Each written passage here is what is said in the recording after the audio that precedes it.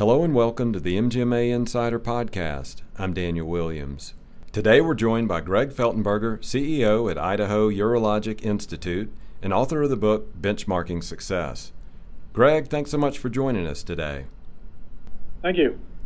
Now, we're going to be talking about benchmarking today, and I wanted you first to just define it. What do you mean by benchmarking, and why is it so important in a medical practice?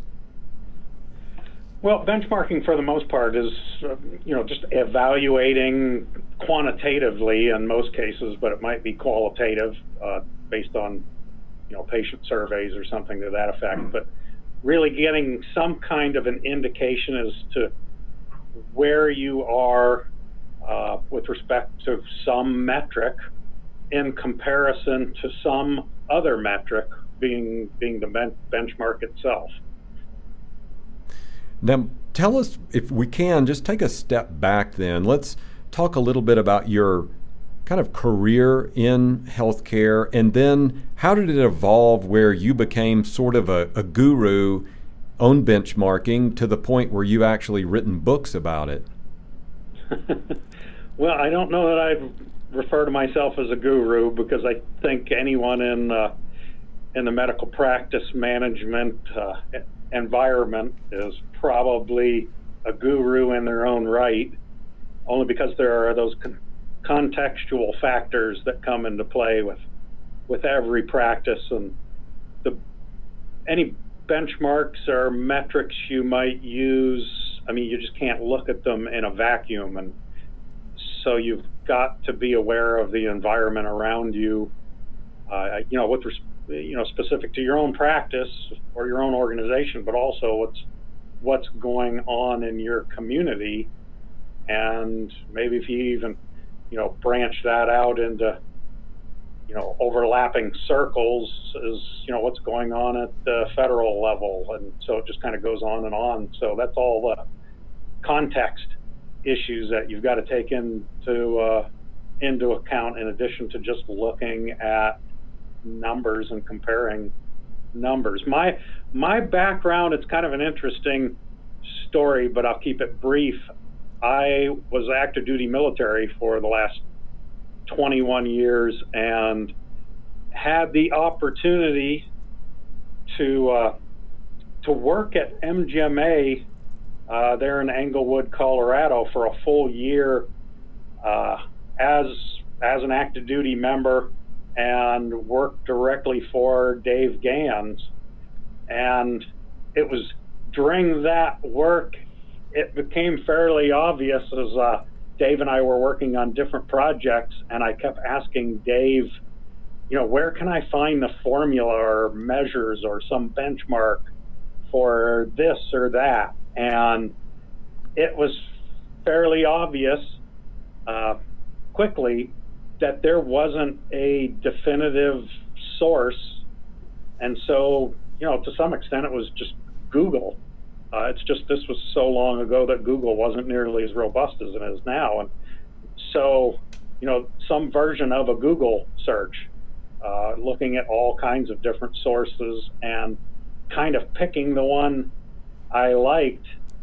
And so Dave and I just kind of brainstormed a little bit about, hey, there might actually be a need out there for more of a definitive, just give me a book I can have on my shelf that has, 80+% of all the metrics or formulas I might need if I really want to benchmark my practice.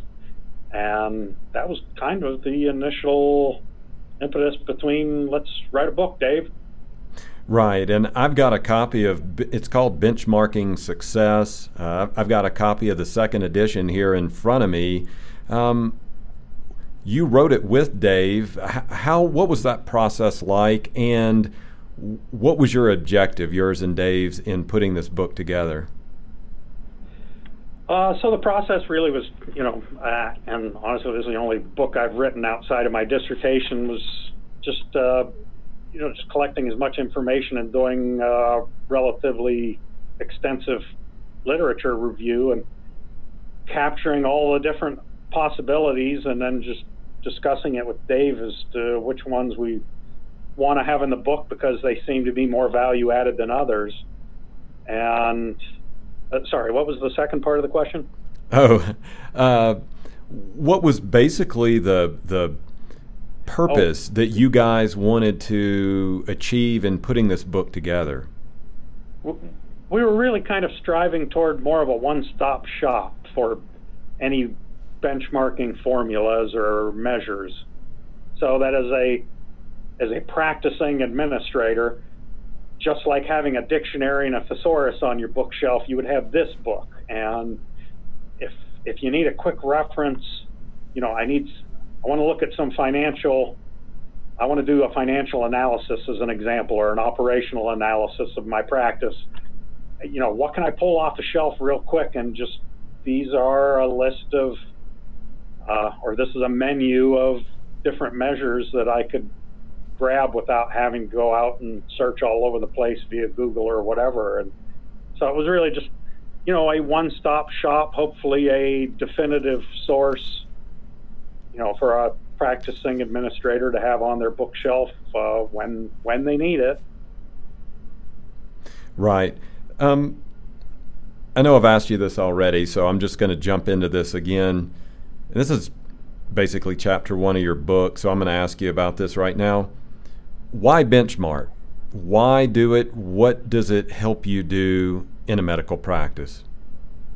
So not too long ago, I think within the last 30 days, Dave and I co-presented a webinar on benchmarking and dashboarding, and it kind of follows along that same presentation as well. What we discussed and what Dave showed in the presentation was he pulled up as an example some dashboards, actual dashboards from a 1949 Volkswagen, just as an example, and it has a speedometer and a clock in it. And so it kind of gets to the point of if you don't measure it, you can't manage it. And, if you don't know how much gas you have in your car, that, it's a little bit of a challenge to manage it, in particular, manage your trip, since you could potentially run out of gas at any time. And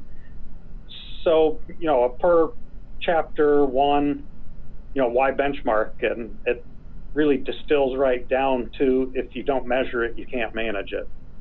Or maybe in a more positive, if you do measure it, you can manage it.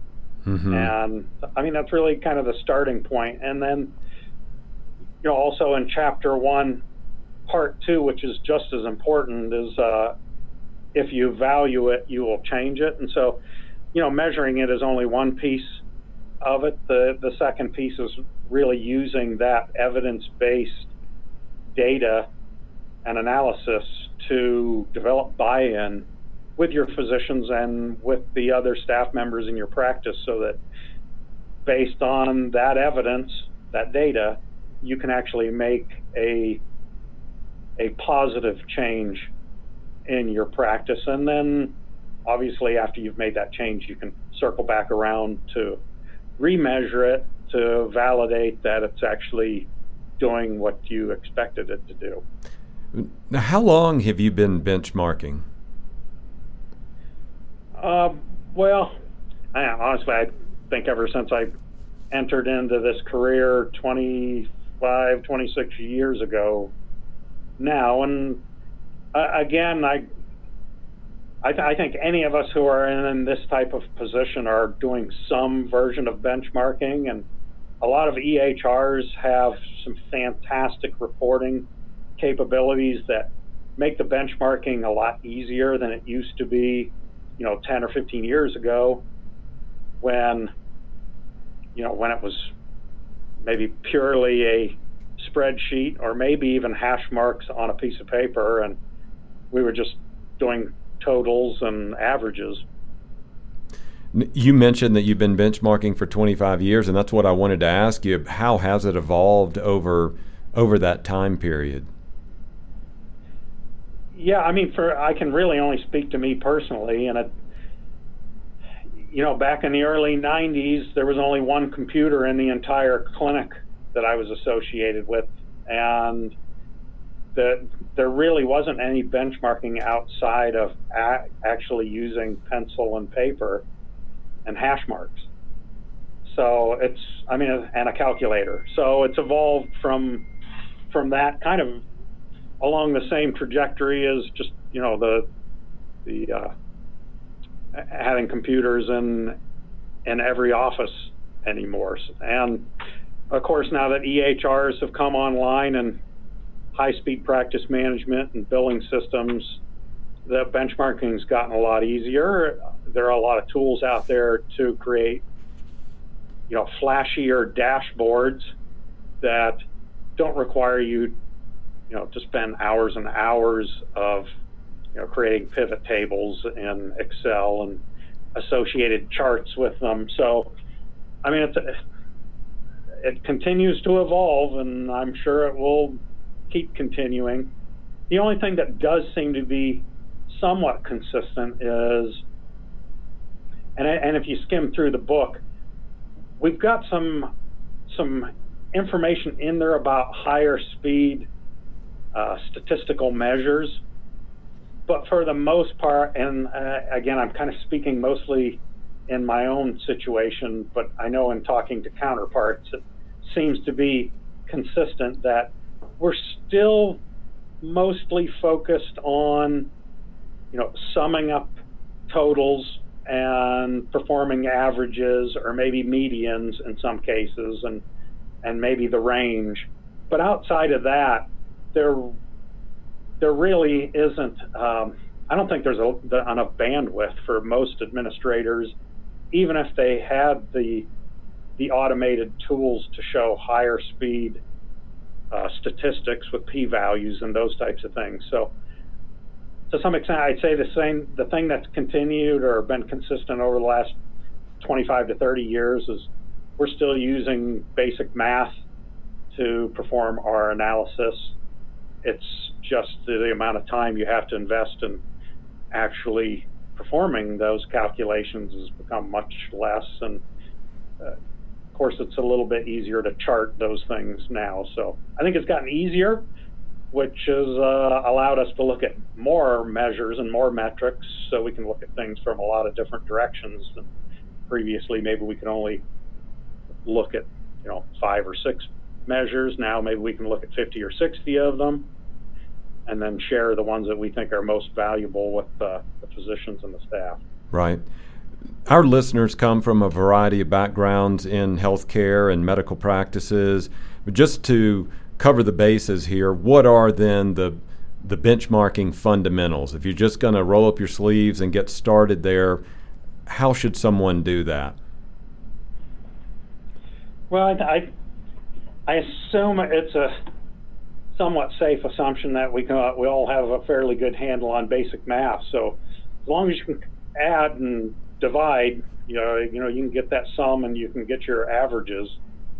And outside of that, it's just having a good understanding of what your EHR is and how you can get data out of it. And hopefully it's already got some type of automated reporting function. And outside of that, I think it's reviewing books like the benchmarking success books and talking with peers and, surfing through the MGMA website. And maybe if you're, depending on what your specialty is, if you've got professional organizations out there that are also collecting data, that more than likely if they're collecting data, they're also providing some formulas that you can also work with. So I think you've got to start just seeking out that information and and then taking into account again the context of your practice. What is it you're concerned about in your practice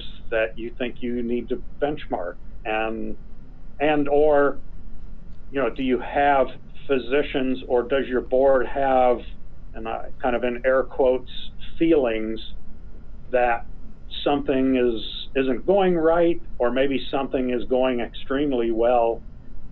Those are areas that are kind of prime for benchmarking to validate those feelings, because I've kind of found over time that those feelings tend to not always be correct once you start looking at the data. And luckily, physicians are scientists for the most part, and so if you show up with some good data to answer their questions in advance or to validate or disprove some of those feelings, it goes a long way toward developing that credibility and getting buy-in. What are some of the key areas in a practice that really benefit by benchmarking it, and really what are you benchmarking it against? Yourself, your past performance, your competitors? What are you looking at when you're digging into that data? Yeah, so honestly, everything is a prime target for benchmarking. I mean, we've got key performance indicators we've identified in the book, but that's not a written in stone list of key performance indicators. That's to some extent maybe practice dependent.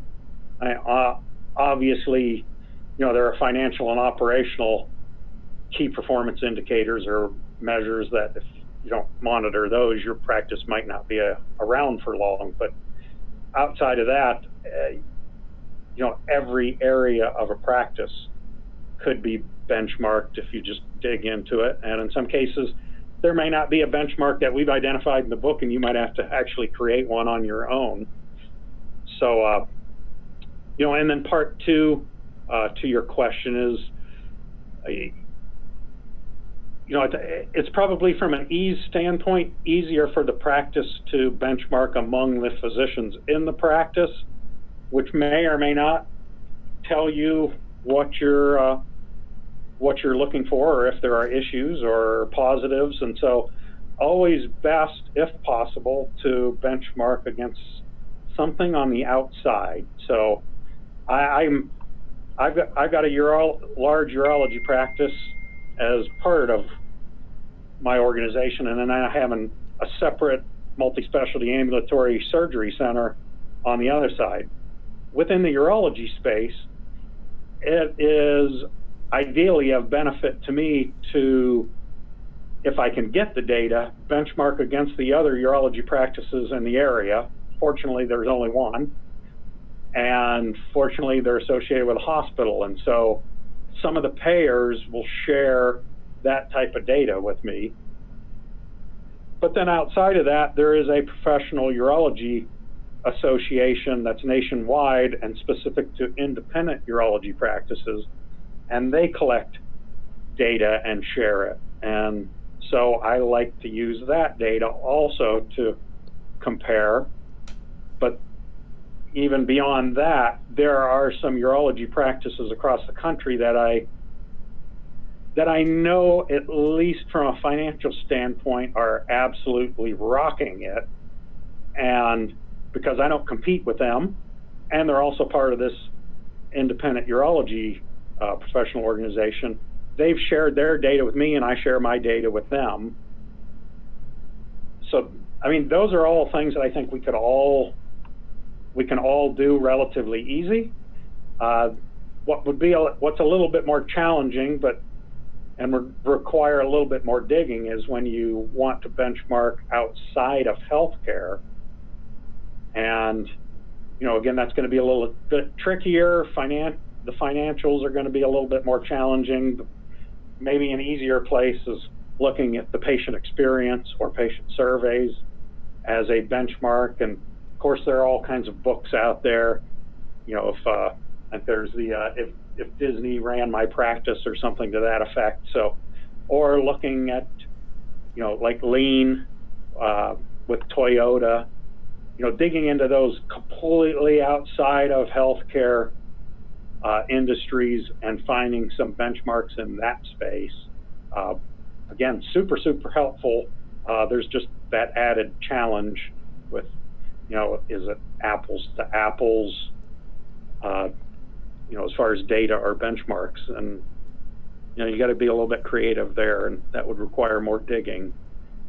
So for me, practically, I focus on those areas that are just a little bit easier to capture the data. So MGMA data and the Professional Urology Association data, and then other practices I'm just friends with my counterparts, and of course internal data.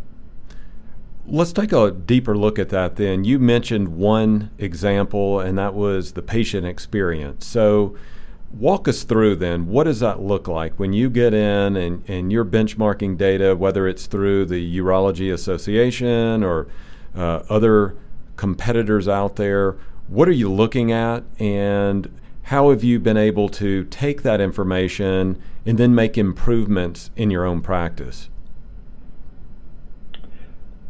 So, I mean, there's all kinds of different sources out there. I mean, there's Health Grades and there's Yelp, and I mean, it just kind of goes on and on and on, which obviously we want to pay attention to, our Facebook reviews, all of those types of things.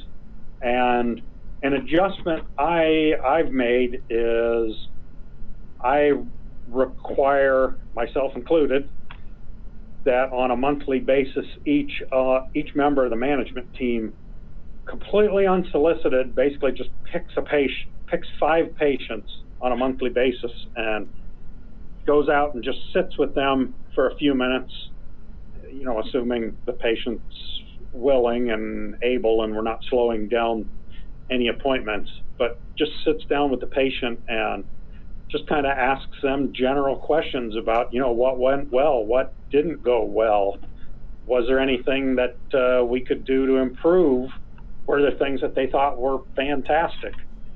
And after that, you know, they collect that in a write-up, and then as a leadership team, we meet once a week and discuss those things among all the other things we've got going on. And based on that feedback, and depending on what it was, there may be some metrics that kind of match up with that and might help to validate it. If there is or isn't, we'll discuss that and possibly brainstorm and implement some changes based on that.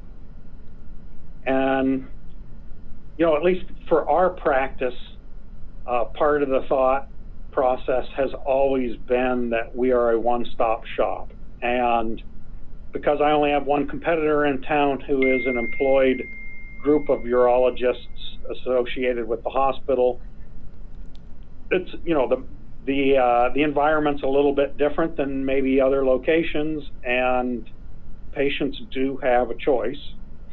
And to discount the importance of patient satisfaction or the patient experience would probably in the long term be a very dangerous thing to ignore. And so we put nearly equal attention on the patient experience, customer service, as we do all those other more quantitative measures. Now, this month, in our content for MGMA, we have been focusing on strategic planning, looking both immediately and short term and then longer term at how you can develop strategic plans in your practice. Give us an example of how benchmarking can help inform and make better decisions for strategic plans. So, I mean, I guess it depends in part what's your strategic planning process. And I mean, in our case, we try to have a strat plan Saturday session, usually every other year in the spring. And, you know, as part of that, it kind of follows a little bit in line with I mean, benchmarking is a part of it, but it's a part of it more from the standpoint of creating the foundation and the support behind whatever domains we might be focused on.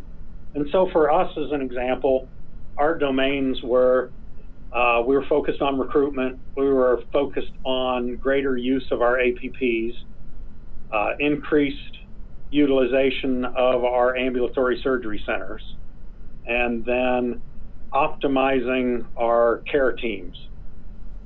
And so within each one of those, there were a few metrics to help kind of lay the foundation for, to at least kind of kick off the discussion.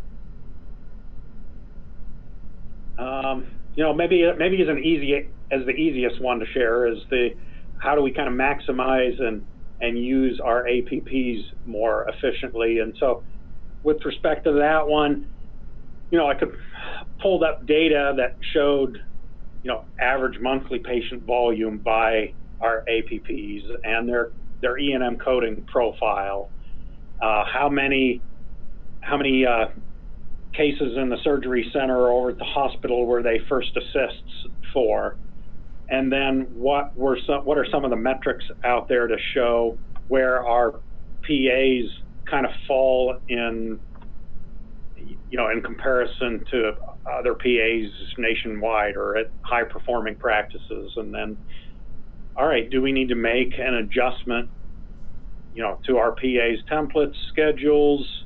Do we need to use them more for first assists? Do we need more PAs? So that's maybe kind of the simplest example. Okay. Now, as a final thought, I know our audience loves they love takeaways. They love something that they can walk away from a conversation. We've been talking about benchmarking. What is something that they could take away from this, that they could go apply to their practice today? And again, this is kind of the world according to Greg. So this is purely my opinion, but it's worked well for me in my practice. Doesn't mean it'll work for everybody. What I have found has been incredibly useful when it comes to benchmarking is when it comes down to presenting that information to the board or to my physicians and to the staff, and how that's presented, and making sure that it is presented and that I'm as transparent as possible. Now, I don't share actual financials, so I convert anything financial related that is shared with the staff, I convert those into percentages. But it's getting that information out there so that your staff and the physicians have a greater understanding of all of those things that are going on in the practice and how the practice is doing and where the practice is going, how the practice stacks up against others, and at the physician level, how they compare against one another.